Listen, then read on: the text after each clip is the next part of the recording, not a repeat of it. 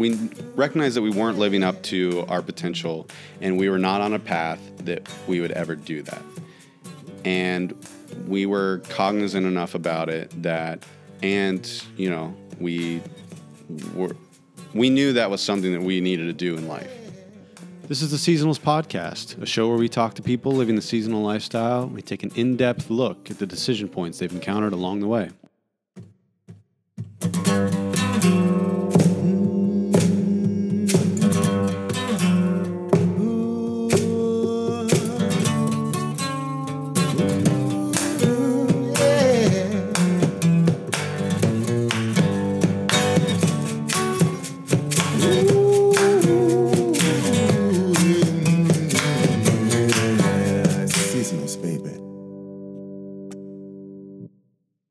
Hello, my name is Ryan Deininger. I'm a co-founder and co-editor of the Seasonals with Joey Rovinsky. It is my pleasure today to interview Joey Rovinsky, the man behind the mic here at the Seasonals Podcast. Joey, how you doing? I'm doing really well today. Good. Doing great. Yeah, I'm glad you had me to come interview you. I am too. So a lot of people in this town I could have chosen. A lot of people, great voices, speak well, all that stuff. But I think we've proven time and time again in our relationship, I think you bring the best out of me with writing or anything else. So I wanted it to be you. So I didn't really have to force you either. You're kind of like, okay. Yeah, we usually have to force people to do things for us, like beg them to write for us or... Right. Well, yeah. Even if we're paying them $100 an article, we're still not getting any content. So, Yeah, it's been rough at times. But anyways, I'm going to lobby a softball to start off with, or maybe it's an in-depth question, but let's go real basic. We are doing the Seasonals Podcast. Joey Rovinsky, what is a seasonal, capital S? Okay. A seasonal... So... It's a tough question to answer. Like you said, it might be tough. It is. It's different to everybody. Everybody's got a different story. Their view or perspective of a seasonal lifestyle is different. I had this conversation on the way up here this summer with Brittany and Chloe, and we were going back and forth about what a seasonal is. And every time we came up with something, we were able to poke holes in it. So you have somebody that travels for work. They do 6 months here, 6 months there, and that's a seasonal. Well, you look at it and you go, there's people that do that really don't fit into that definition. So it's like, okay, well, it's people that go to a place where others vacation and they work jobs that, cater to those people or whatever. It's like, okay, well, then this person over here isn't a seasonal. And everything we came up with, we were able to poke holes into. Find outliers. Right, yeah. And so what we ended up deciding is that we broke it into two pieces. So there's the seasonal mindset and the seasonal lifestyle. The mindset of a seasonal is usually one where they like to travel, they like to meet new people, they like to get into a community. They like to meet people that they're not, or they like to befriend people they're not paying to be their friends. So you go to a place and you work there, but you're also, for the money and the experience, but you're also getting in the community. And because you're there for so long, it's almost unavoidable. And then, there's people that have a seasonal lifestyle, but don't have that mindset. And then, with the seasonal lifestyle, you have people that travel for work, couple months on, couple months off, all that stuff, or they'll do sort of the same schedule that maybe a seasonal will do, but it's they don't have the mindset, so they're not in it for those other things I was talking about, and really the getting into the community or any of the other stuff. And I think when you find someone that has both, that's a true, I'm very loose with the label. I really like to be loose with it. Because I think, if you want to be a seasonal, yeah, you're seasonal. Like, I want the the rubric to be really easy to get into. Right. Maybe someone who has a lifestyle and the mindset maybe becomes capital S seasonal. Right. Yeah. A true seasonal, or, maybe they get a gold star or something. I don't know. Right. Right beside their name. Yeah. Right. Verified. The old asterisk. It's like Masons. You get an asterisk if you don't have those two things. Right. Okay. Yeah. And I think it's really important to me as well. I could talk seasonal philosophy all day. But I want to talk about you. And, you've created the Seasonals podcast, the Seasonals magazine, and the Seasonals.com. As well as some failed ventures with the Seasonals brand name. Yeah. We had Trash Grounds, which actually wasn't that bad. That's not failing at all. That's taken off. That is our coffee line, by the way. That is going to be your new go-to extremely cheap coffee. Think Breaking Bad, Winnebago, but coffee beans instead of ice. Yeah, it's a little bit of a... Jason's been roasting it for us, and he's finding new spots to roast all the time, mostly because legally he's being removed from the places he roasts before. And why? Well, because it smells so bad. And it smells for a while. So, well, also, it's sort of... we've got a problem with Trash Grounds. I think it's too good. It's too good of coffee. It's too good of coffee, so we got to find shittier beans. It's almost false advertising to call it Trash Grounds. Exactly. I think we should actually use it first and then resell. And I think we should use it in some sort of automotive venture and then resell it. It is that powerful. But when I talk about failed ventures, I'm talking about, Seasonals Cola, Seasonals Lingerie line. The board game. Seasonals the board game. That's right. Yeah. Yeah. That one was a little X-rated, but I do actually want to ask you a serious question because that's a relief. Yeah. I want to know this. And why have you made it your personal mission to become an ambassador for the seasonal lifestyle? Ooh. Why is it important to you to spread it instead of keep it to yourself? Right. That's a good question because I'm going to answer it, but I don't think I am completely satisfied with what I have come to decide is the answer, but I'll try. So, obviously it's, for the money. We're raking it in at this point. On the website? No. Yeah, we make maybe $100 a month on this. So what it actually is, when I grew up with how much have we? Yeah, we are not making. No, we are not making. We a lot do of money. need to get that donate button up on the website. Yeah, please, folks. This is actually a call-a-thon. Call in at any time. Phones are waiting. The lines are wide open. So I grew up with two brothers. I was the oldest. Later on, I had three more brothers come along, but they'll tell you this isn't true, but I, with revisionist history, think, I was looking after them, at least attempting to. And so when I got into high school and started to self-actualize and, look at my friends around me and then later into college, I would feel upset when, bad things would happen to them. And I saw, because I came into a broken American college system where you pay exorbitant amount of money and you get a degree that most of the time you don't use. And the predatory lending was at its height then. Well, probably even worse now. And what year is this? That was 2006. And so now I have tons of friends that, as everyone my age or everyone period does, that are, they're six figures in student loan debt, or if not six figures, at least close to it. And that if they're not focusing on that every day and working towards getting rid of it, they're going to be with that for a long time. And I've heard a lot of them say, because I travel a lot, and I'm like, hey, you should come with me for this trip, like 1 week a year, just give me that, or 1 month a year, give me that.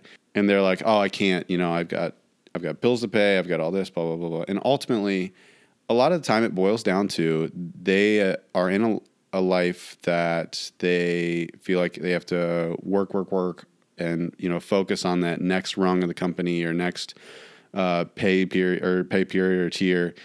And a lot of it is because they started their adult life in huge amounts of debt.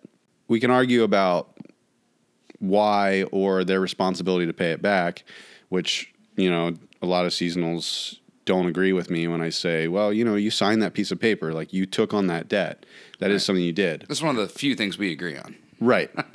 Being a responsible seasonal. Exactly. However, I will say that if we don't let 18-year-olds even rent a car, why are we letting them sign these crazy loan agreements for, that they're going to be paying the rest of their lives? And we know 80% of them are going to be paying these loans at least 20 years. And as a quick aside, I have a few people in mind that I know that have absolutely skirted that obligation. And, some of them I don't even blame. Yeah. Because you hear the amount of money that they were allowed to borrow by what are supposed to be mentors and, respectable financial institutions. And you're like, and people who care about them. Yeah. Right. How? Yeah, you signed it, but these people were like telling you to do it. Right. It's crazy. So, but yeah, to come back around to the question, I have so many friends that I deeply care about that because of the American college situation, mostly, it's not always this, but because of that and corporate culture in America and whatever else, I want to help them see. I got crazy lucky. I got so lucky to be here. I could be right there. I could still be at that post office slaving away, having a horrific day after day. But I got lucky, got out. And I honestly think that most of the people that, I want to help out of those situations could make it in the world that I made it in. And so that's why I'm always very outspoken about it. I try to talk to, younger people as well. A lot of the people that, so we have the duck tour here in town, and a lot of their employees that sell out on the dock are younger and like 18, 19, 17, 18, 19. And, I bring them one of the seasonal magazines and they're like, oh, what's this? And I tell them and they're like, oh yeah, I've been thinking about college and blah, blah, blah. And I was like, listen, and I give them the spiel. Like, if you know what you want to do, if you want to be a doctor, lawyer, any of those, engineer, all that, if you know that's what you want to do, go do it. Go to college, do it. Right. But if you don't know or you're not sure, or, your parents are saying, oh yeah, if you don't go to college, you suck. Don't do it. Take 1 year off. You can get all those scholarships, all that stuff, if you just wait a year, and you will know so much more, and you'll get paid. Right. I think that's a gap year. The biggest thing I've noticed from a couple of years of traveling in New Zealand and Australia, and having lived down there, even like Canada and England, most Commonwealth countries, a gap year is expected. Yeah. And it's it wasn't even a thought on my radar. I never had one thought about doing a gap year. I had the opposite. I wanted to get in, get out, and get done with college as quickly as I could, and I did. Yeah. But especially on tour every now and then, I'll get an 18-year-old coming out on tour with me, and his parents will be there, and I'll say, yeah, I just graduated high school. I said, you doing a gap year? And the look of fear in the parents' eyes when I even suggest it, usually joking, is pretty funny. Yeah. Because I know that's the rise I'm trying to get out of the parents, but that nobody expects the gap year. Yeah, it's the fact that it's not even an option shows that we definitely have some work to do. Because it should at least be someone hears about it and goes, oh yeah, if he did that, that'd be fine. But most people are thinking, no, my kid's not going to do a gap year. We don't do gap years in our family. In our family? No, that's a good way of putting it. We don't do. I had a parent say that to me. Wow. And, whatever. I don't want to see where that kid is in 6 years, but I do want to see where that parent is in 6 years. Because I think that is... I mean, it's not their fault, I guess. The culture we have in America right now is pushing that. So I guess I don't blame the parent. I'm getting upset at the parent, but I don't blame them. Yeah. Well, so I think that brings me around to one of your personal decisions, because I think you and I were the same, that we can be happy, we can be content. And I believe we were before we left and left our normal, quote unquote, normal lives in Ohio, where we both came from. Mm-hmm. You've always seemed a happy and content fellow. When we started hanging out, I just want to know what made you decide that being content and being happy wasn't enough. From Ohio? Yeah. When I left Ohio. Okay. Yeah, when was being happy at the post office but still having good friends not enough for you anymore? So the post office, I'm not going to answer that question exactly because I wasn't happy at the post office. Right, okay. Yeah, I remember a lot of Dungeons and Dragons games being interrupted by you having to go back to work for your swing shift. Right, yeah. So my schedule at the post office was I was working in Columbus, Ohio at the post office. Got the job thinking, okay, this is awesome. The pay is great. I was making more than most of my friends. It was a respectable job at the Postal Service, It comes with benefits, all that stuff. But then I went to work it, and I quickly, within probably the first 4 months, I was starting to do split shifts, which I would come in at 5 a.m., 5:30 a.m., 6 a.m., and pass out the mail to different carriers, and then do some other little tasks, and then at about 10 or 11, leave. Drive home through Columbus, Ohio's traffic. It was usually about 40 minutes to get home, and then take a nap, eat lunch, leave again, 40 minutes through traffic the other way, get back to work, collect all the mail from the carriers as they came back in, do some other little tasks, get all the mail ready to go on the truck to go to the distribution center, put it back on there, leave at 7 p.m.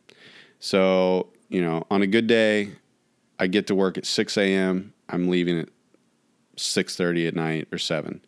On a bad day, I'm getting there at 5 a.m. And, there's days where I didn't leave because the carriers were so late and there's so much pressure on them to finish their route that I wasn't leaving until 8:30. So it was awful. It was soul rending. Right. It was such a bad time in my job history. It was by far the worst job. How long did you work that job? 2 years. It's 2 years doing that. Yeah. So until at the end of the summer, I will finally have worked a job more than I worked that job. Wow. I worked there 2 full years. Yeah. I've worked at the bar now 4 summers. And so, at the end of this summer, I'll have worked that job just as much as I worked the mail job. 2 full years when put together. Yeah. And it was awful, terrible. And my dear old friend, Kat Heineman, probably could tell. I'm sure she could tell. She knows me pretty well. And she told me about her job doing graphic design in Ketchikan, working with her now husband, Russ. And I knew graphic design a little bit from making websites, doing some affiliate marketing, and I was like, okay, great. That sounds awesome. And the kicker, and I tell people this a lot, the kicker was that I was going to make exactly the same amount of money. So that mattered to you? It did matter to me back then, yes, because I was very different in my mindset back then than I am now. Now, I think I have a better view on life. Back then, I was still in that, I have to do this, or, I'm not going to be successful, or I have to make more money every job I get. I have to make a higher amount, or I have to get better benefits. I remember the Joey Rovinsky who would only drive a BMW, even if it was 40 years old. But dude, if I got to pick a car right now, it might be a 1987 3 Series BMW. It's not a 1984 Daihatsu Charade. Uh-oh. Okay. If it's that specific Daihatsu charade, yes, I would. I feel like this is the newlyweds game now. Right. Okay. Well, then the other answer is the 67 Mustang Boss 429 forest green color. Well, that's why we're doing this podcast, so we can afford it. Right. Okay. You came up here. Yeah. So I was like, hey, that sounds great. I called the boss, Steve Locklear, got the job, and came up here. All the people at post office were like, why would you ever do that? You're dropping this to go to Alaska. There's igloos there. Who knows what else? And yeah, basically what I found out the last week I was there was that I was doing the work of 3 other employees. Every other station in my area that they had 3 people doing the job that I was doing, and I was getting paid the same amount, and it was awful. It was some of the worst days of my life, a lot of the worst days of my life. And would you go back for 3 times the pay? Absolutely, absolutely not. No. So I make about 4 times the pay at the bar, which is why I'm able to work 5 months and take 7 off. So, no, I wouldn't. Right. Yeah. Money's a big part of the seasonal lifestyle and mitigating it, and sometimes doing without, sometimes having excess, sometimes knowing where to spend and what not to spend money on. When you get paid in tips and you just burns holes in your pockets, you can be irresponsible with it. But finance is always not very far away from the seasonal lifestyle. And despite what our parents think, we actually do consider it from time to time what we're doing with our money. It's extremely important. I think I said when I was talking to Mary that, to do this, you have to plan at least somewhat. And, planning financially is part of that. Sure. Well, let's move on a little bit because so you lived in Alaska. And then you moved back to Ohio. Yeah, for a winter. After my first summer, I moved back there. And this is when I remember catching up and kind of joining the fray because I remember one weekend driving to Columbus and just seeing which one of my friends living there was available to hang out. And I got a hold of you, and we hung out. And I think we went to Tree Bar and saw Big Nick play. Oh, yeah. Yeah, that was It's that a bar night. with a tree in it. And I remember after maybe 1 or 2 Bud Lights, we started really talking about our lives. And I remember vividly, and maybe it's just because I've told the story so many times, I remember vividly when we had the what are we doing with our lives moment.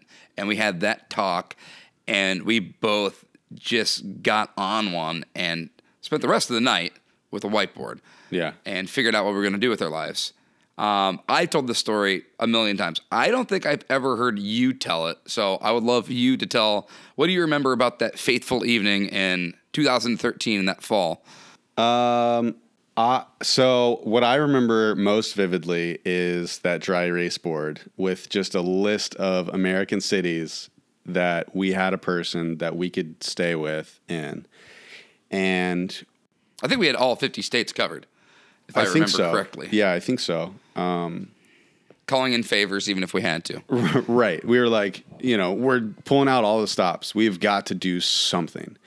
And because I think we both recognized that we were not living up to our potential at that point. And how old were you?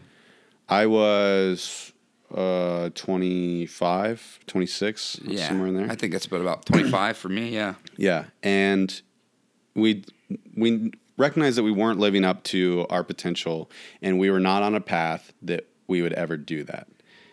And we were cognizant enough about it that, we knew that was something that we needed to do in life. And so, yeah, this was our first attempt at it. And I think we were throwing around a lot of ideas, but taking the liquid nitrogen tank and the ice cream idea on the road was one of our ideas, one of our big ones. Yeah, the liquid nitrogen farmer's market froyo or whatever we were going to do. Oh, it was ice cream. Ice cream. Not yogurt. Yoga is weird. Traveling around festival to festival. Yeah. And fair to fair. Yeah, traveling, learning the ropes, hawking our wares, becoming hustlers. And how close were we to being oh God, two dudes in a you imagine Airstream trailer with liquid nitrogen tanks selling ice cream? I mean, I think we might have been. I feel like that's one health scare away from just making meth in New Mexico.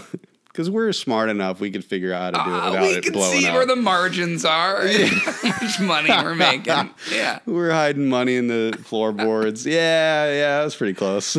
I remember being distinctly happy and fine with the idea of just becoming a traveling food truck. Yep. This is before food trucks were cool, by the way. Yeah, and we were. I think maybe this was later, but I remember, us saying, all right, well, let's come up with a blueprint of a food truck and let's look at the prices and all that stuff. I remember looking into permitting for state fairs. Yeah, we for sure did that. Yeah. For sure did that. And yeah, that was an idea that for us was viable and was going to be rewarding. And, we'd probably do it. Well, how did we get up to Alaska then? Well, so our last stop, or at least one of our stops, was going to be up to Alaska to Ketchikan. And I believe for the Blueberry Festival, right? Right. Yeah. And I think somehow this entropy spiral just became, well, what if we just go there? We have a place to stay, right? We have jobs and a place to stay. We'll start there. Right. And then conquer the world. Yeah. So looking back on it, I think we did what I push a lot of prospective seasonals not to do, which is look for the net before you jump. We saw a net in Ketchikan and we're like, well, that's a sure thing. It's a good gut check for me to remember that I didn't just buy a one-way ticket to somewhere I'd never even heard of before, the first time anyways. Yeah. Yeah. Yeah, because I've definitely told a lot of people to do just that. It's still good advice, but nobody was telling us. Now, yeah, absolutely. And nobody was like, hey, it's going to work. Back then, it was just the two of us, and all our friends were working, pretty normal jobs or struggling at worse. And we were like, we got to get out of here. We cannot do this anymore. Yeah, I definitely remember just being bored at 25. That was not okay. So I'm going to let you humble brag a little bit here. I really, we'll go a little quick here, but people are listening to the podcast. They listen to you interview other seasonals. And we write, we tell stories. We have a magazine. We try to encourage people to live the seasonal lifestyle, or at least think about it, and educate. But why should anybody listen to you? So I'm going to let you give your seasonal resume and just talk about where you've been, what you've done. Give me the quick hitters of the Joey seasonal resume. Okay. All right. My first seasonal foray, I came up to Ketchikan, Alaska, worked at a sign company. Most of the signs in Ketchikan, Alaska that I see, I either directly worked on or was there for. Then at the end of that, I came back to Ohio, worked a warehouse job. We had that meeting, realized I didn't want to do normal anymore. So we came up to Ketchikan again. The guy that owned the glass company, part of the sign company, got bought out, and the owner was like, hey, you're in charge of the glass company now. I had no experience, none of that. But he knew, well, I think that he knew I was hardworking and smart enough to do it. So I busted that out. We ended up doing really well. And then at the end of that, you and I were like, all right, what do we want to do next year? And we were Jason as well, or next season. And we decided, well, let's buy a sailboat and cruise around the Caribbean, figure that out. And maybe buy a vinyl cutter and do some boat lettering for money. Right, and this is September, just for some context, end of September of 2014? 14, yeah. And so the boat thing didn't end up working out, but you and I flew to St. Thomas and in the Virgin Islands. We fly down there. We had all these ideas of we're not looking up anything. we're going to pound the pavement, get ourselves jobs, great place to live, all that stuff. I distinctly remember you you would make sure I wasn't worrying about it. You'd make fun of me if I was worrying about it. Right. You say maybe I bring the best out of you if I interview you, but I remember the battle of who could care less about what was going to happen to us when we got to an island in the Caribbean that neither one of us had even Googled. Right. So we get there that first night, and this, I think, explains our entire mindset back then. We were going to sleep in the airport that night and hit it bright and early. If anybody's ever been to Serial King, you can't sleep in that airport. It's too small, and they close it. So we had to find a hotel. And I remember trying to hustle that woman behind the counter. Our parents didn't get in. Oh, man. So, yeah, we ended up paying almost full price. And we stayed there that night, air conditioning, so comfortable, wonderful. But after that, the next day, we had to find a place. We had to find jobs. We had to find people to hang out with, places to hang out, and learn the culture. And I think we did okay. We did a lot of that. We had really tough going there for a while. Lived in some shitty places for sure. But it was a good time. And then we had some unfortunate experiences with violence down there, and ended up. You found a great opportunity, which paid off, really well in Wyoming. And just to be clear, I left the island. What, about 6 weeks before you did? I was there until the end of January. Yeah. You left in October. No.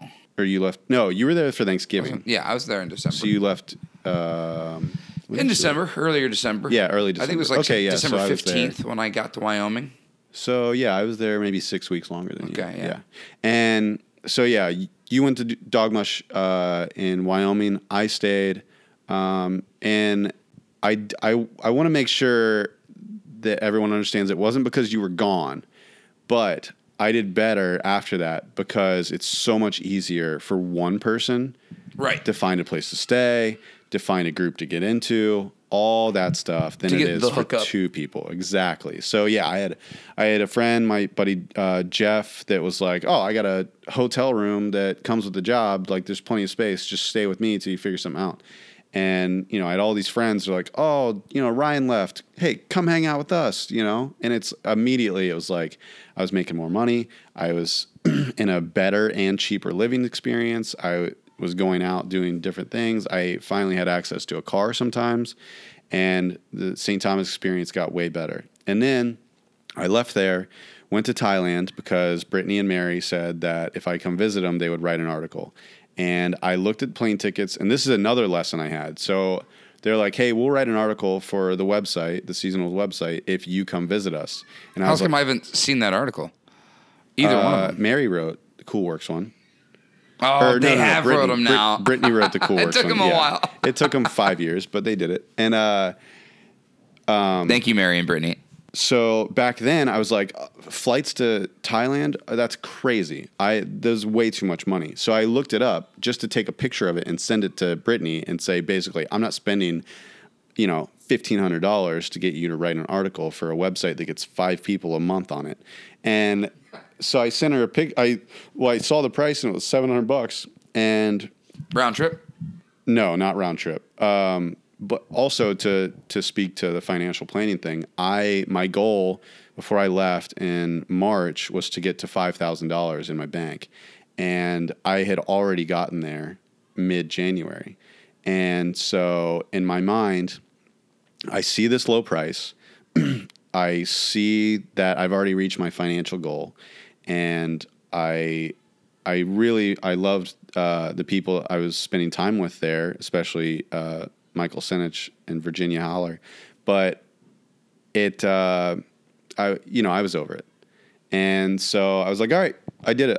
Okay, hold on. I didn't just do it. I decided, because back then, this is where I was mentally. I was like, all right, I'm going to pick 3 people that know me well. I'm going to ask them if I should do it. And if 2 of them say yes, I'm going to do it. So I call my mom and I was like, hey, I made the money I wanted to here. thinking about buying this ticket to Thailand, and kind of gave that. And, she asked a little bit about, what I was doing. But then she kind of basically said, like, why are you calling me? Right. Why are you asking me? Like, So I was like, okay, that's a yes.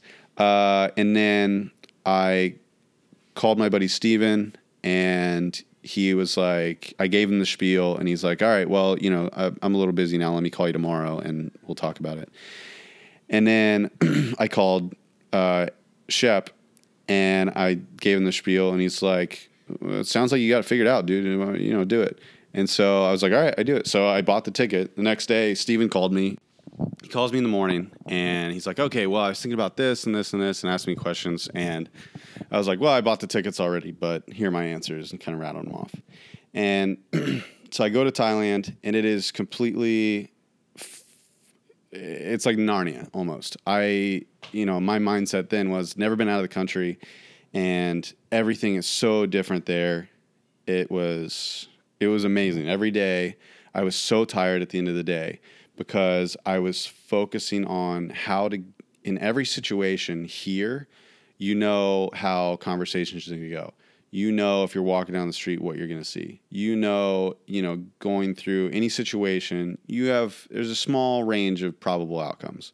There, I had no clue what was going to happen minute to minute. So I'm hyper focused on what's around me, what people are saying, what I want to do and what I'm able to do with the limited understanding I have. And so, yeah, at the end of the day, I was just so tired because my brain's running at 90% all the time, trying to learn and take in everything and trying to navigate this totally new experience.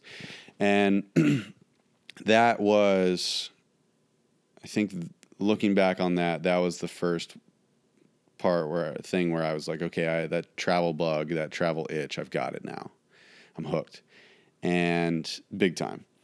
And so I leave Thailand, and while I'm in Thailand, I think to myself, okay, we've got the magazine going. What job do I want on the island that would help me meet more people? And the obvious answer was bartender at the asylum. Makes great money. I know everybody on the island. So what made you decide to come back to Ketchikan instead of just another new place? I think it is that I'm not 100% sure, but a really good guess would probably be that you and Jason had decided to come back, or we had talked about going back or something.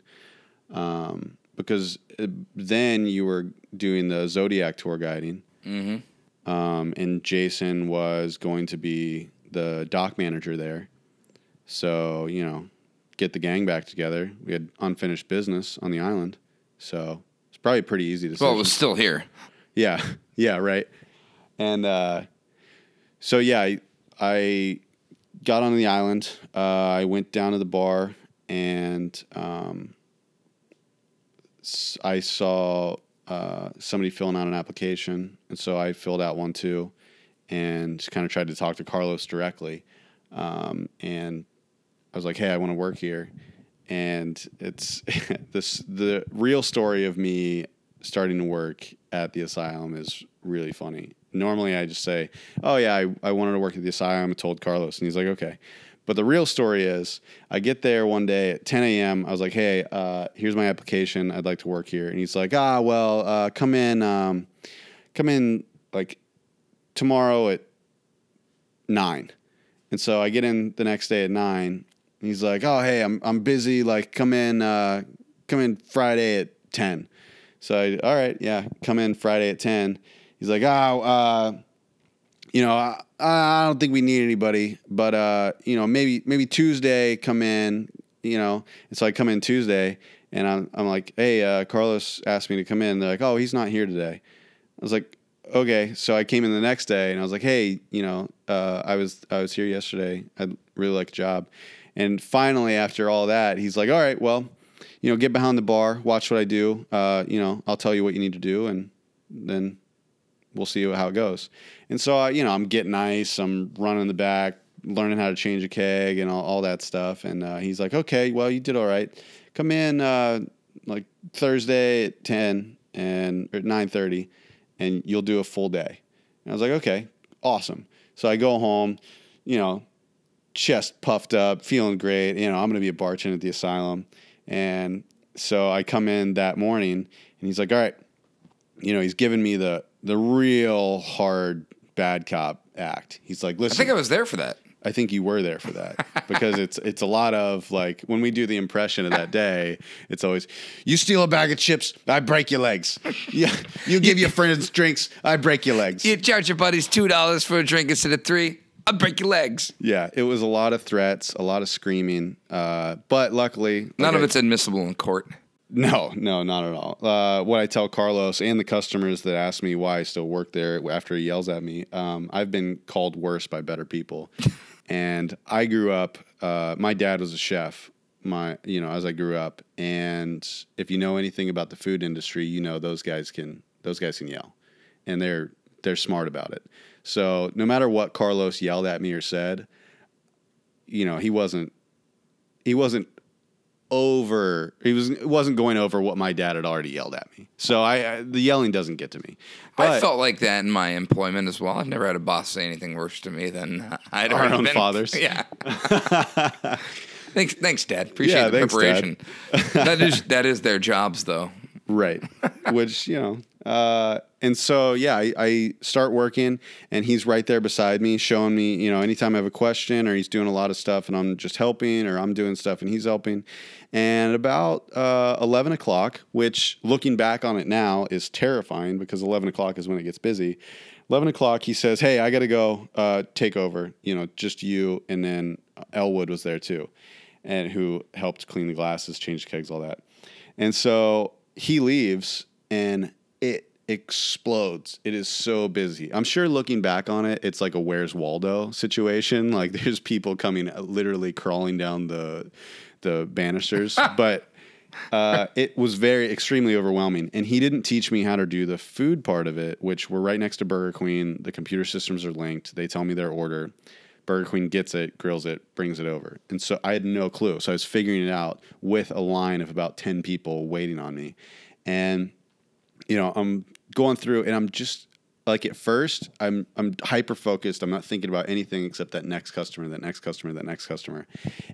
after a while, after like 2 hours, I'm like, where is he? Like, where is he to help me? And so I'm still, mostly customers, but I'm thinking, where the fuck is this guy? Like, I'm failing. He set me up for failure. And so when it dies down about 4 p.m., he waltzes in after doing God knows what and says, oh, how'd it go? And I just I look at him like, I cannot believe you just asked me that question. You knew this was going to happen. And I'm like, it was crazy. There were tons of people. You didn't teach me about the food part. He's letting his own bar burn down just to see how you do. Exactly. And so I go on this this half tirade, half I still really want this job, but you fucked me thing. And he's like, okay, well, and honestly, this might be the calmest I've ever seen Carlos in the 4 years I've worked for him. He goes, okay, well, everybody got their drinks, right? I was like, yeah, but, and he's like, all right, well, nobody really complained too much and you got through it. You did well, right? And I was like, yeah, but, and he's like, all right, well, great job. Come in tomorrow. And I'm just like, what? What was your tips that day? What'd you make? Let's talk turkey. I have no clue. Yeah, you don't remember? I have absolutely no clue. I'm sure it was over $200, which at the time was way more than I had ever made in a day. Right. And plus the hourly, which at the time was $10 an hour. And so, yeah, I probably made on the low end, the lowest I could have made that day was 300.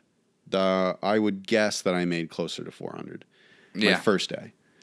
And I had never bartended before. I'd done plenty of serving, but and so I became a bartender at the asylum in Ketchikan. What I wanted to do, and what at the bar in Alaska. At the number one bar in Alaska. At the time, it was number 8.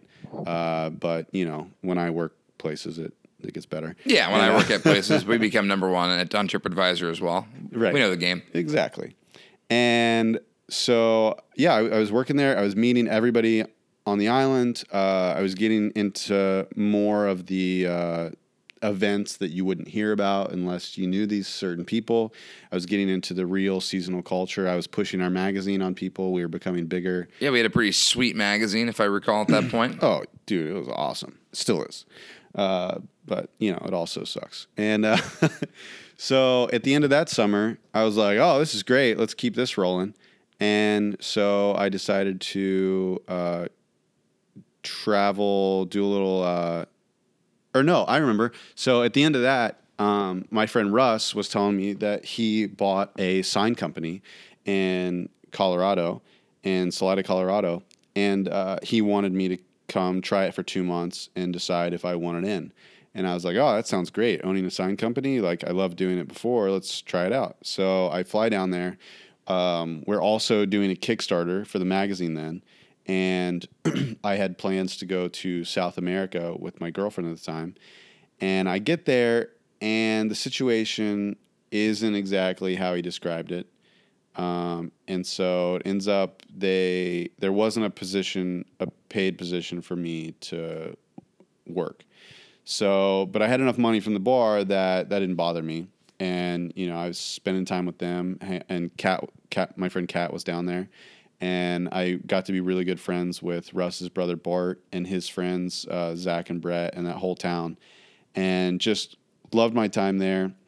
Worked a lot on the Kickstarter, calling in people like, hey, we need donations for this Kickstarter, blah, blah, blah. Really selling the magazine. That's when I was pushing it really hard. And left from there to Colombia and kind of doing the travel thing again out of a foreign country, and learned so much from that trip as well about traveling and all that.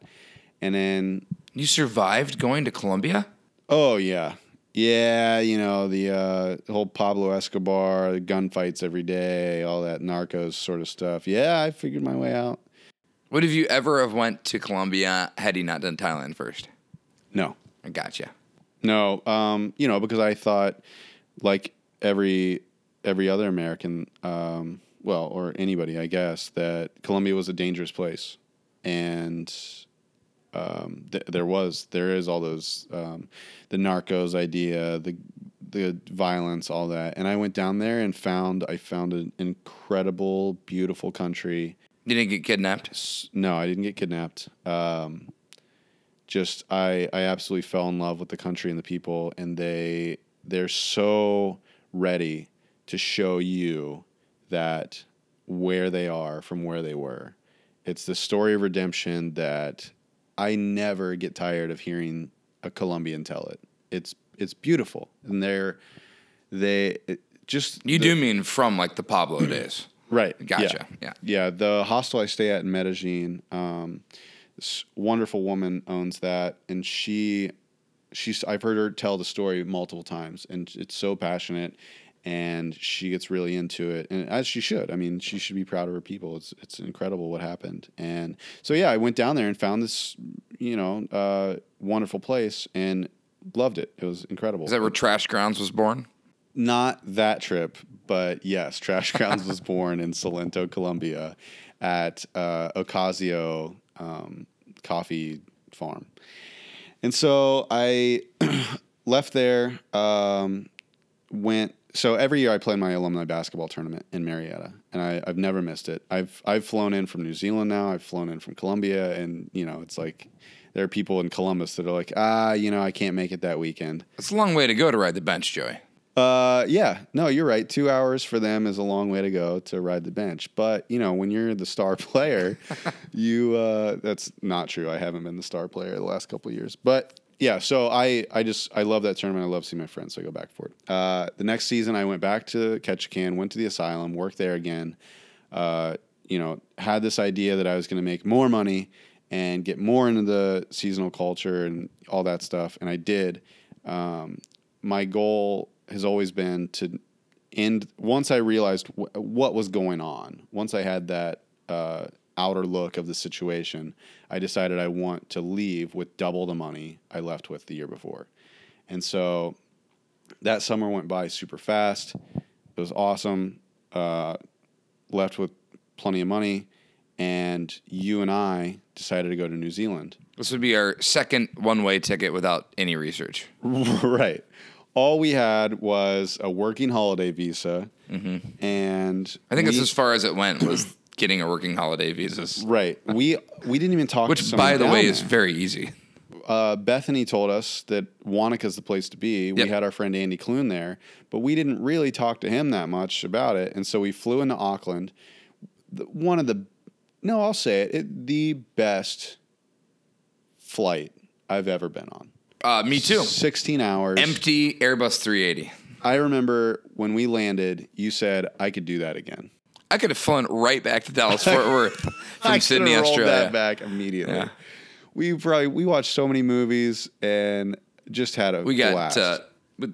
The airplane ran out of coffee to serve us. Well, they ran out of Jameson, more importantly. And the Baileys. I was willing to drink the Jameson without the coffee. We flew into Auckland and no plans, but we were like, what are we going to do? We knew we were going to get to Wanaka at some point. So we're looking at rental cars. We're looking at, how to get there. And then somehow... I think we both thought we probably wanted to work. But just so we could live the seasonal lifestyle. Right. We wanted to work, but it wasn't for about community. money. Yeah. It was about, just leaving with the same amount we came with, basically. Yeah, I remember that being the goal. If we could break even, that was success. Yeah. And so one of us found a flight for less than $100 down to Wanaka. And we knew Andy was down there. And we're like, all right, well, let's call him. No answer. All right, well, let's just buy it. And we bought it. And he called us back when we were in the gate and said, oh, what's up, guys? Oh, you guys are coming to Wanaka? Like, awesome. I've got a place for you to stay for a week, this awesome Airbnb compound. I've got, a social group that you're immediately going to get into. I'm sure we can get you jobs pretty quick. I'll pick you up. We'll go get, burritos or whatever that hamburger place in Queenstown was. Oh, Ferg Burger, yeah. And great. So we get on the plane. We are jacked on life, dude. We are about to slaughter New Zealand. When Andy called us back with his headband on and was like, I can pick you up from the Queenstown airport, because we were kind of looking at it. Let's try to sleep in the airport again. Right. Oh, Which yeah. always works. Always. And yeah, I mean, that was the point where we had no clue anything about New Zealand. And we went from we're jumping without a net to all of a sudden we have a sick pad to stay at. Pretty sure we're going to get jobs. Already have friends. Totally set up. Less than 24 hours. Yeah, we crit. We rolled a 20 on the D20, and it actually makes me nervous to think that maybe that's never going to happen again in our lives, where everything lines up so perfectly. Probably won't. We've already used it. We've used our luck already. Everything lines up perfectly. And we get down there. We're playing disc golf every day. Most beautiful place in the world. We got jobs that we enjoyed. Met tons of great people down there, and it was amazing. And then, so at the end of that season, I wasn't making much money. Like, even though I was serving at what became the number one restaurant in the entire country of New Zealand while I was there, because, that's what I do. I believe Burrito Craft is also the number one restaurant in Wanaka now. So That's true. And I wasn't making a lot of money. I was making $15 an hour in New Zealand, which was $11, and then maybe $10 on top of that, a shift in tips. And so, I mean, I was used to much more. In New Zealand dollars, I was making 70 here. And so that's a big jump. And so I was thinking about coming back a little early. Yeah, that's a hard job to do for $70. It's Serving tables is a hard job to do for no money. So stressful. That's the last job other than the asylum I've ever had. That one broke me. Oh, yeah. So yeah, I came back early, played my basketball tournament, hung out on my grandparents' farm for a while, which is always one of the highlights of my year, and then went to Ketchikan again. Did normal thing, all that stuff. Left with $10,000 this time, and then that winter, the winter after that, I was talking to Hamish one night at the bar during that summer, and didn't have plans yet. I at that point was waiting until September every year to decide what I was going to do, and we're sitting at the bar with him and Jamie Barr, and he's like, "Oh, I think I really want to go to Eastern Europe for the winter," and I was like, "Okay, awesome. I don't have anything to do. Like, can I go?" He's like, "Yeah, let's do it. Let's buy tickets." I was like, "All right, sweet." So I was like, "Well, can Carly come?" He's like, "Yeah, Carly can come. Sweet." And so we book our tickets and all that, and we're telling Chloe about it, and she's like, "Oh, can I come?" And we're like, "Yeah, you can come." So the four of us go to Eastern Europe. We go Romania, Hungary, Austria, Slovakia, Italy for 2 months, and it was an incredible trip. And then I had made plans to take 10 people with me to Colombia after that. And so Hamish and I fly back into Chicago. We are there for less than 24 hours. We fly back we fly to Colombia from there. And 10 of some of my best friends down there for 2 weeks.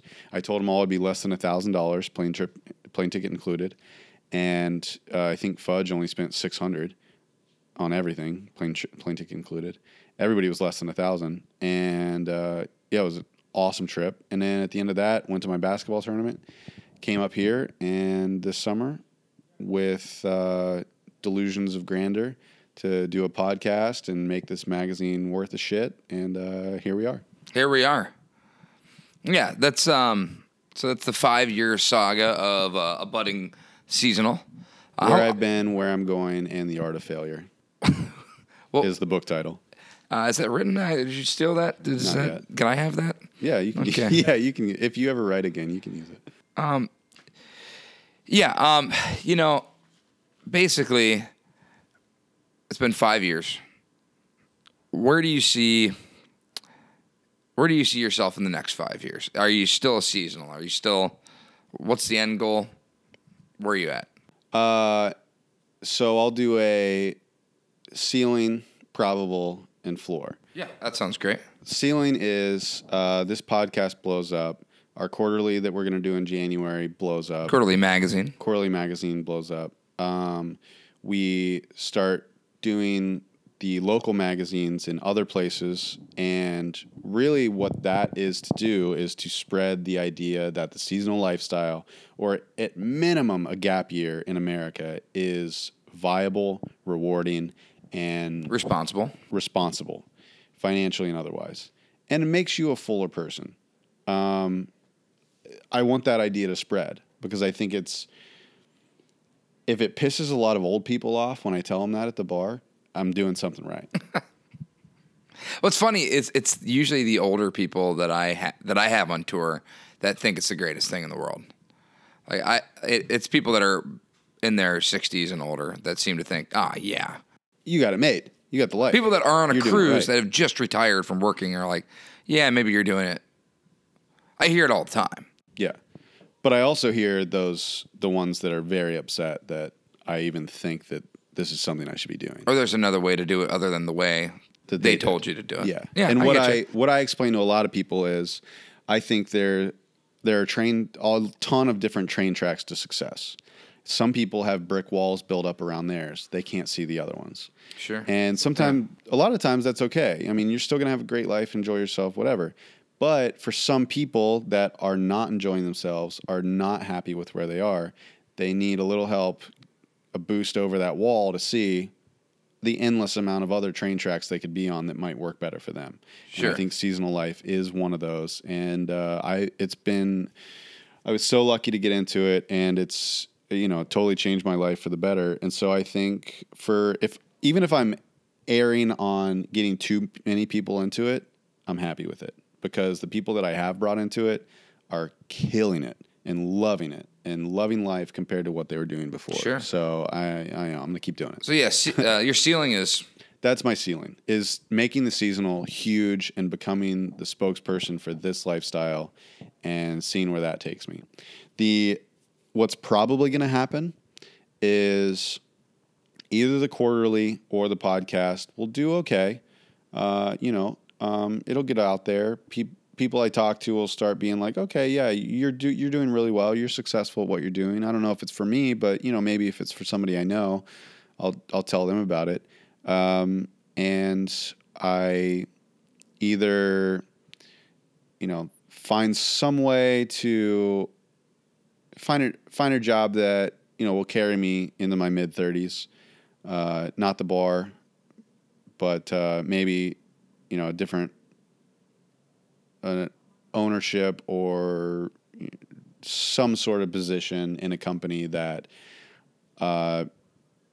maybe even content creation. If somebody sees the podcast like, hey, you should come do this for us, and I'll be like, all right, is it remote? And so, yeah, I would say that's probably what's going to happen, is I carve out my little lifestyle and really enjoy it. And then the basement of what's possible is I get lazy and this doesn't work. You get busy with other life stuff. Kelly starts to realize that we're pieces of shit. She hasn't yet. And this doesn't work out. I have to start over in a city and, maybe get real about life. And that's what could happen too. Yeah, you say, get real about life. Who isn't the seasonal lifestyle for? So people that, and I know a lot of them that, in a positive way.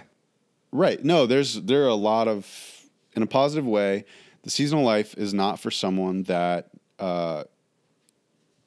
wants to be in a profession that needs a lot of school time, that needs to be in one place for a long time. So your doctors, your engineers, your lawyers, all that stuff.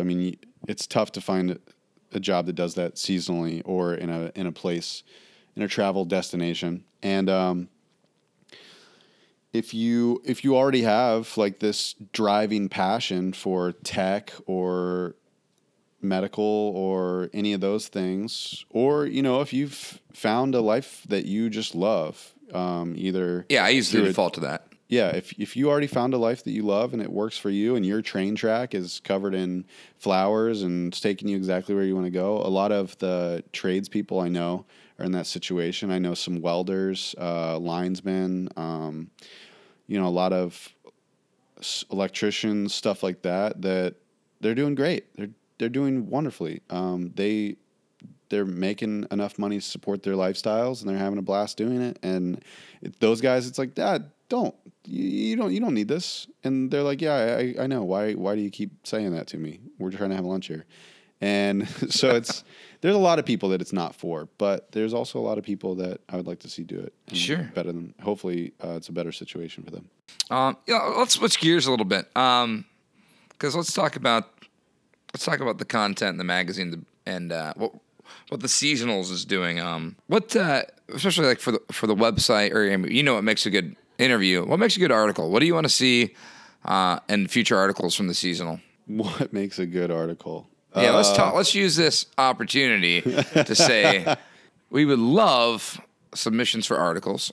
Joey and I are the editors here at the seasonal and the seasonal website. Well, first of all, I don't want anybody to find us intimidating anymore. Yeah, apparently we're scary dudes. Kelly told us that people think, they don't give us their stuff because we're intimidating. And I think we might have that reputation, but if you send us something, we're going to read it and we're going to tell you, how we feel about it. And we're not going to be like, oh, it sucks, you're out. I do remember one time you getting an article submission from someone that we loosely knew, and you looked at me and you said, I would rather just never talk to this person again than have to tell them how bad their article was. It was one time. It was one time. It was a bad article. I read it. But we get so many good ones. We do. Hold on.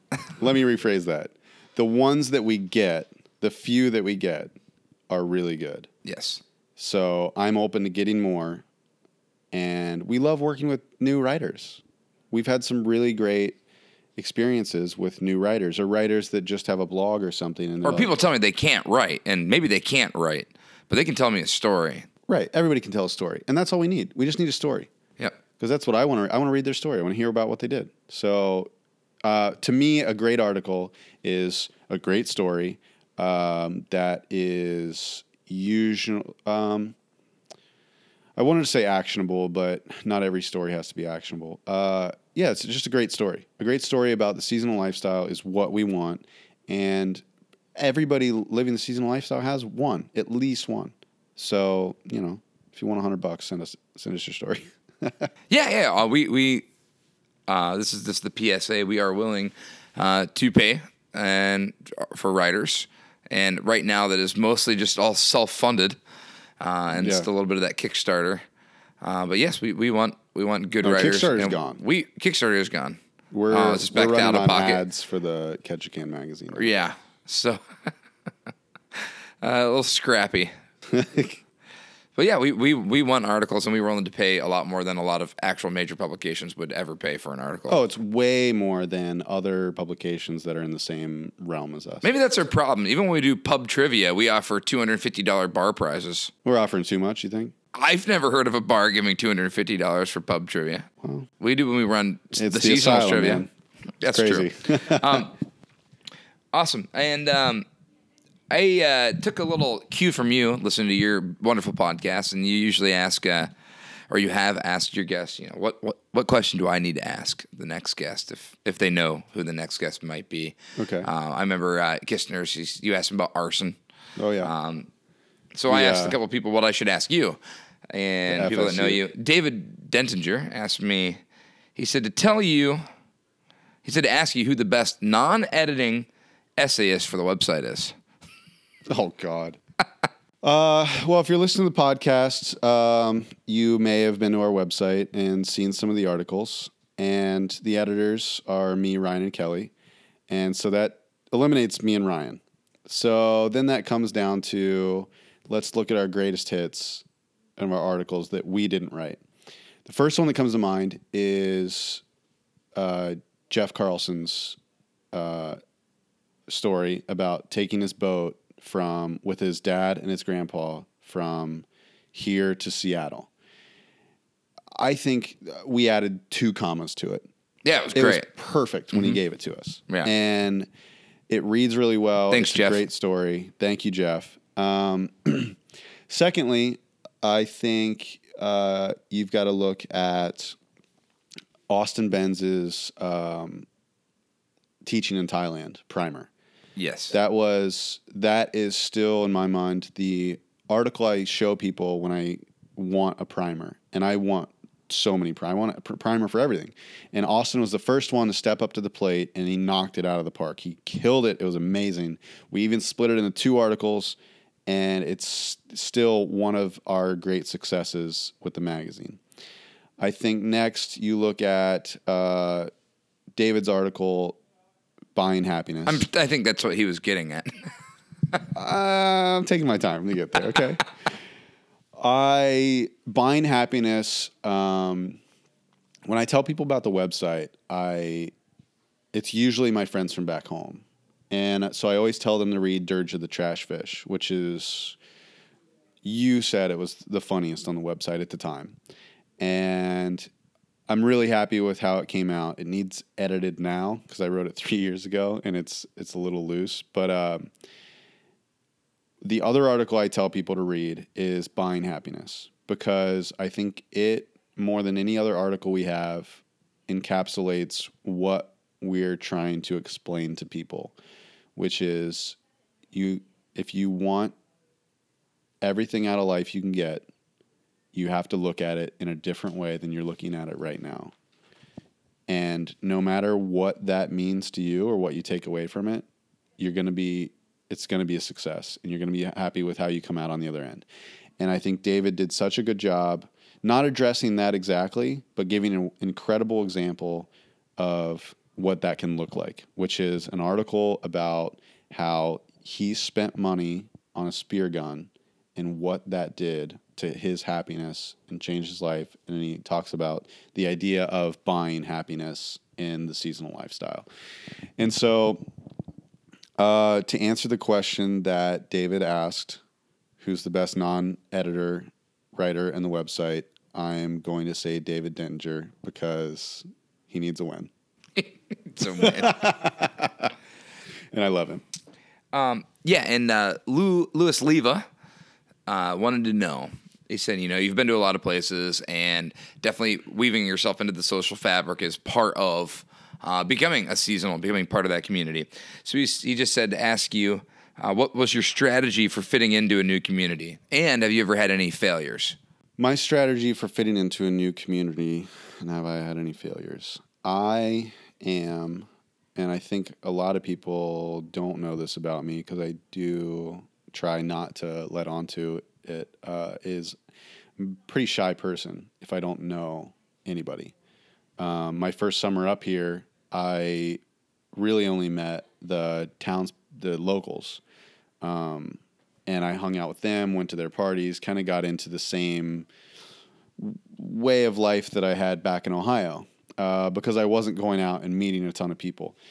And then when you and Jason came the next year, you guys would talk to anybody. You were bringing people into the group every single day. And so I met a ton of people. And, then I got to the point where everybody kind of knew me. So it was really easy to talk to a new person because the people I knew outnumbered the people I didn't know. But when I want to get to know a new, make friends or get into a new social scene, a great way of doing it is getting a job in that area. As a seasonal, you get a job, you automatically have 5 to 20 people now that you are probably going to be friends with. The other thing, go out to the bar and, just strike up a conversation with whoever looks cool and, go from there. Just start saying, hey, how you doing? What's your name? That gets you way farther than you think. And the other thing is, whatever your hobbies or passions are, find a way to do it in your new spot, and you'll find people that like to do it also, and that will go from there. You meet people through people. So, you just want to start meeting people. I mean, when we played disc golf in New Zealand, we found jobs that way. We found a place to live that way. And at the time when we started, we didn't know we loved disc golf, but we do now. So that's what I would say. Just get involved, put yourself out there, and do what you like to do, and find people that also like it, and follow that trail. Like when you meet one person and then you meet another person through them and another person through them, follow that trail. Be open to meeting new people always, and you're going to be surrounded by people that you can't live without. All right. Now, has there ever been a seasonal job that you've seen that you've been jealous of? Oh, yeah. Absolutely. Your Zodiac job you got, your first summer, your first season doing seasonal work, and you've already got the best job on the island. It was incredible. Yeah, I'm jealous of that job every day. Yeah. I don't want to work for that company, but I want that job for sure. Other than that, I think a boat captain down in the Caribbean was, those guys were, some of them were, but you have to obviously douchebags. You have to live down in the Caribbean, though. Yeah, true. That's a problem. But they were cool, man. Some of them were. No, I mean they looked cool. Oh yeah, they had the Jeep Wrangler. Oh yeah, with no dents in it, which meant you were island royalty. Yeah, you had the Ray-Bans tan around your eyes. Yep, which even ski bums love that. You had long hair, and you wore a bandana around your neck to block the sun. And I just remember the board shorts, and the black board shorts, and the Jeep Wrangler was island royalty, and it was all boat captains. Yeah. And then the third one I would say is up here, the float plane pilots. Okay. I don't know many of them, but what a great gig that is, right? I mean, you're flying, I think so, yeah, float planes 5 times a day, making absurd amounts of money. Yeah. And you usually don't get bad tourists. At a bar, I get some shitty tourists. Sure. But those guys don't. So. Yeah, they do. Sometimes. They do. Sometimes. But I guess just as a challenge, I kind of wanted to end on a little bit of a challenge because I've been thinking about this too. Bring it on. Because eventually you do get to a point where I'm doing the same thing every year. Maybe you need to keep expanding. You need to keep growing. Although that sounds lame and cheesy to say. Well, I took on a growing. new job this summer as well. Right. I started. I've been very proud of you this summer for you've been working your tailbone off by selling tourists down there on the docks. So what I did there is the last 3 years, ever since I was in Colombia, right before Colombia, New Year's Eve, I decide what I want to do the next year. And Tell me you actually make New Year's resolutions and follow through on them? I do, but it's not like that. It's not like that. It's 2 words. It's not like that. I'm different. My first year, I wanted to liberate, which meant I wanted to get people out of lives they weren't happy Liberate others. And get them, yes. Because I was in Colombia. Simón Bolívar is huge there. He liberated almost all of South America. And it was just like, you know what? I can do that in my own way. So I wanted to do that. The second one was to create. I wanted to be more creative in my own stuff with the magazine, all that. This year, it was to rise. I wanted to get out of where I was. By making more money, becoming a bigger part of a lot of different communities, and you spend your 20s in this sort of area, or at least I did, where you're doing well, but you're always looking up. And I was like, I don't want to look up anymore. I don't want to look up at people that I know I can do what they're doing anymore. So just get there. Just do it. What do I do to make that happen? And so I'm going all over all the podcasts I listen to, all the books I've read. I'm like, all right, how do I do this? And I fixated on this episode of How I Built This with Guy Raz that had Mark Cuban on it. And Guy, at the end of the interview, asked him, if you lost everything today, all your billions, everything, what would you do to get back? And he said, if I lost everything, I would get a sales job in the morning. I would get a bartending job at night. I would make a lot of money, and then I would learn about the next big tech, and I would hammer into it. And the second part, I don't know about, but the first part, getting a sales job in the morning, a bartending job at night, I was like, all right, I got half of that, and I've got a great opening into the other half, so I did it. And, I worked my face off the beginning of the summer, and then I carried that into the input into the magazine. And so, yeah, it's been a busy summer. It's gone super fast, and I don't get to sleep near as much as I want to, but looking back on it, it's been worth it. And at the end of the summer, I'm going to be extremely happy with myself. Yeah, I've been very pleased seeing you. I've noticed that you, I don't want to say being lazy, but you being more active, you not being lazy about work has made you not lazy in a lot of other areas. Right. I remember in college when I only had class 2 days a week, I never did anything. I never did my homework. If I had class 5 days a week, all of a sudden I had all the time in the world to work on my schoolwork. Yeah. It was when I actually had a lot more, it's just about managing your time and not realizing where it goes. But I've noticed that we've put out more magazines. We put out a magazine every month in Ketchikan, which is just a little local thing we do here. We have Kelly now, too. We do have Kelly, which is maybe we shouldn't take so much credit. Maybe we should give it all to Kelly because she probably deserves it. Yeah. I mean, we've doubled our likes on Facebook. We have people that are giving her articles because they're too intimidated to give them to us. Right. We've quintupled our Instagram followers. Mm-hmm. We have a podcast now. We're about to do a quarterly this winter. And, who knows why, but I think it's probably more Kelly than me not being lazy. Well, I did want to ask you the question of maybe you see other jobs that you think look fun, like that'd be fun to do. Yeah. But I did use the word jealous when I asked if you were ever jealous of a job. And I guess one of my questions is, if you look at a seasonal job that you're jealous of, like, I want that job, what is keeping you from doing that? Like, if you think being a boat captain would be more fun, why aren't you doing that? Or maybe you will. Okay, that's a great question. Something I've been thinking about recently. I am not jealous of boat captains. Okay, up here. I should say up here because you're going sport fishing, and I can't stand fishing.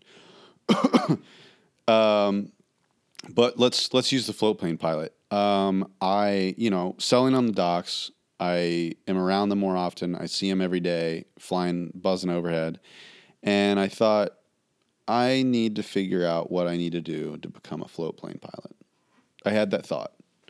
Because if it's not like you're asking, there's nothing stopping me. Why don't I do it? We've already realized that we can do whatever we want to do. Exactly. And if that is the job that I'm jealous of, I should try to do it. That's what I'm getting to. I've thought about that.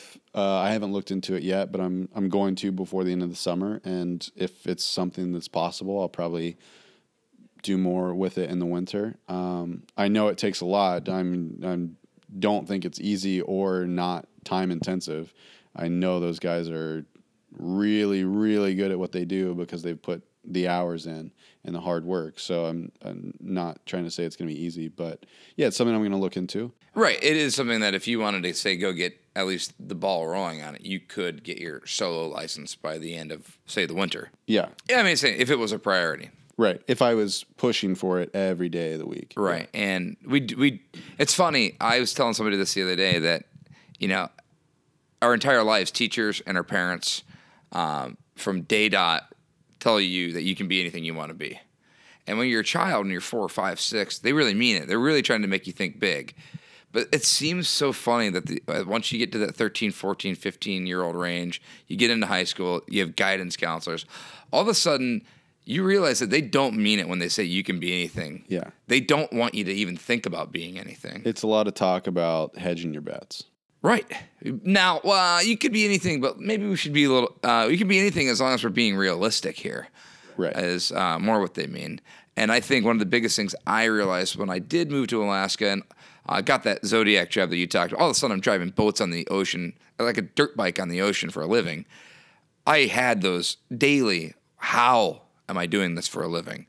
And I would laugh out loud to myself that this was life because no one told me that job is not in the government's Bureau of Labor Statistics jobs. It's not in your family's even radar of what you could possibly do. Right. And I remember seeing that. The reason I asked the question is because I remember seeing those boats out there in the water flying around. And it was actually Steve Locklear who said, why don't you go do that job? That looks like the most fun job on the island. And I looked out there and I said, that definitely looks like the most fun job on the island. I'm hearing it from my boss. Right. Steve's the man. Steve is the man. I was, making signs for him or whatever. And he's like, dude, I'd be doing that if I were you. Yeah. What are you doing here? Get out of here. Yeah. Go do that. So, that was probably the best advice I ever got was, that looks like the most fun job on the island. Why aren't you doing that? And I feel like we tackle that when we go elsewhere. Yeah, and I think now that you bring that up, that's a great question because I don't think I've been thinking about that enough. I'm definitely gonna look into that, but also there's the possibility that this isn't where that job I'm super jealous of is. So sure. This winter I'll probably look at that as well. Now, if anybody's made it this far into the interview, they probably like us. And I'm going to... At least they did. Huh? At least they did. Right. Maybe they like this and no, they don't. But I do want to let you pitch this a little bit. If you're listening to this podcast, what is the best way that someone could support what we're doing right now? Okay, so real talk. Hashtag real talk, hashtag blessed. We need to get to 100 reviews. Written reviews on the iTunes podcast app to get on there new and noteworthy.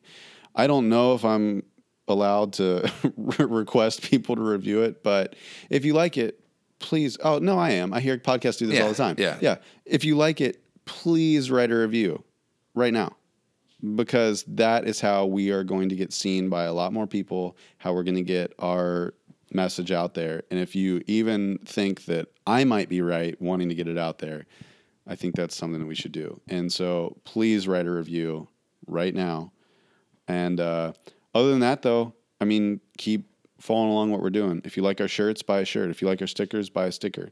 But we don't need money. Right. We're not asking for money. We're asking for one written review. One written review, and also just keep paying attention to us. Watch what we do.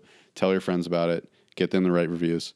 And and yeah, take their iPhones, take it out of their pockets, unlock them, download the podcast app, download the Seasonals podcast, write a review. Yeah, those are easy step-by-step instructions. This is the Seasonal Podcast primer right now. Step-by-step instructions. Yeah. So what I'm asking is, if you like what we're doing, be a true fan. Write a review, and keep paying attention. Keep following along. If you like it, stick with it, and help us out however you want to. Hey, and is there any question? And I felt like I would end with this one. Any question that I needed to ask you that I didn't? Man, I probably should have been ready for that, right? I feel like you've literally asked this question in every one of your interviews I've ever heard you do for the Seasonals magazine interviews. Yeah, and here I am dropping the ball. You're allowed not to know the anser to that one. Yeah, I did a pretty good nobody job. Nobody else did, so... yeah, you did a great job. You asked me a lot of questions that I really liked. What's a question that you didn't ask that you should? Okay. The question that you should ask that you haven't is, what do you have to say, or what do you want to tell people about the idea of the convention of the idea of travel in the eyes of Americans? Or at least our peers, people that we're around a lot.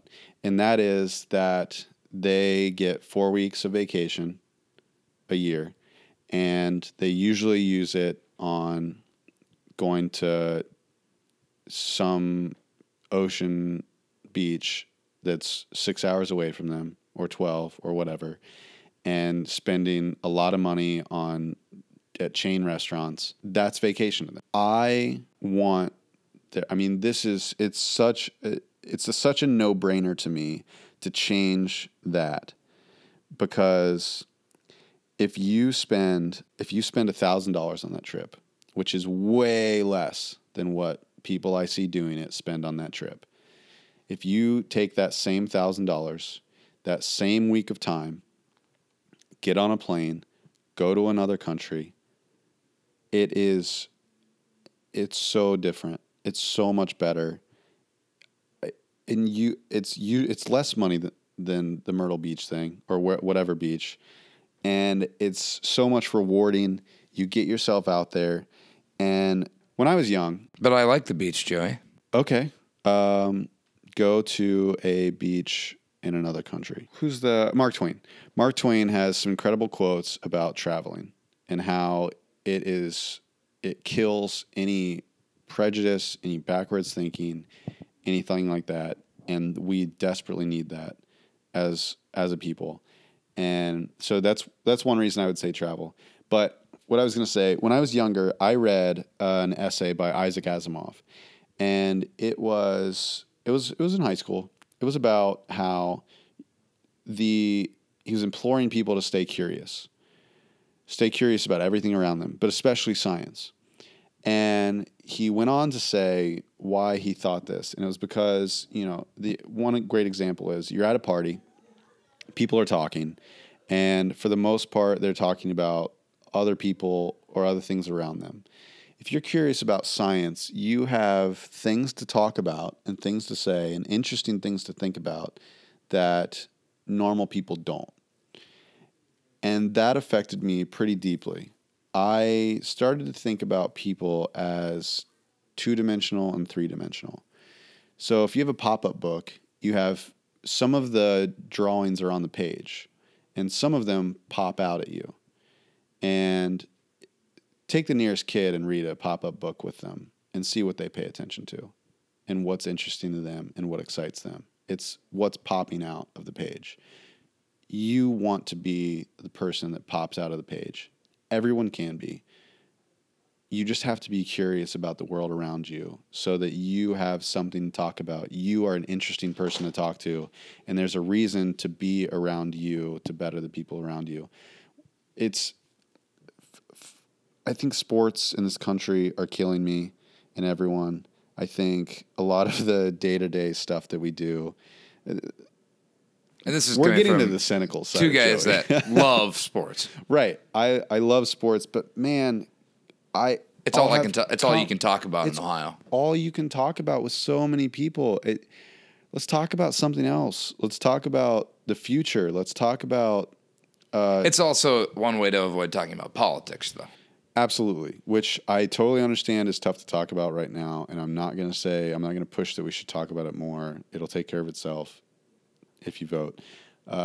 But I want people to, when these companies are so good at marketing and they want you to look over here, look over here, look over here. Don't look at what you're interested in or what would help you get better as a person. Look at these colors and these numbers and these uniforms, or the Kylie Jenner's new line of beauty products, or this new song from some awful artist that isn't going to matter in 10 years, or this TV show. God, people are so into TV. It's insane. I just scroll through my Facebook and it's like I'm watching The Bachelor. I'm watching the hockey game tonight. I'm doing all this stuff. And I love these people, and I cannot have a conversation with them outside of these realms that they're in. And I know they're smart, and I know they could be, and they are amazing people, but just be curious about the world around you and learn about things you don't know about. Have an open mind and just keep being curious. Right. Don't let it die, please. The last spark, I think Ketchikan uniquely, Ketchikan, Alaska, and I found this to be true. Maybe, I'm sure it exists other places, but Ketchikan, Alaska seems to be uniquely qualified for having conversations beyond what you're going to find at a strip mall bar in Ohio. My last bar conversation over a pitcher was about the 2012 humpback whale survey, about the North Pacific population of the humpback whales, and having an in-depth debate on whether the NOAA predictions on humpback whale population increase were pre-whaling numbers or not. And you're not going to have that conversation anywhere else. I often use the analogy that you can take a master's class over a beer in Ketchikan if you ask the right person the right question. Absolutely. And I also wanted to ask you, I really liked what you said there about Isaac Asimov. I think one of my favorite explanations I've ever heard you say involves the Crayola crayon box, and let's end with that. Okay. It's wonderful that we're ending with this because my friend Andrew wanted me to name drop him so bad. And this is a great time to do it because I was having a conversation with my friend Andrew, and he told me, I forget exactly how it came about, but basically he was telling me I don't really like to travel. And I get it. Some people just don't. That's fine. But I was explaining to him why I do, or why I've chosen the lifestyle that I have. And when you start life, when you have a family and then you go to school, you're in high school, you are meeting a certain group of people. And that is like the 8-pack, the Crayola crayons 8-pack. You know, you get the blue, the red, the green, the yellow, all that. When you go to college, you're going to meet some people that are very different from you. And that's when you get up to the 16-pack. And you start to see these traits that you never could have guessed a person would have.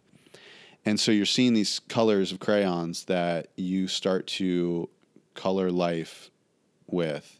And it's more diverse, it's more vivid. The picture is becoming more beautiful to look at.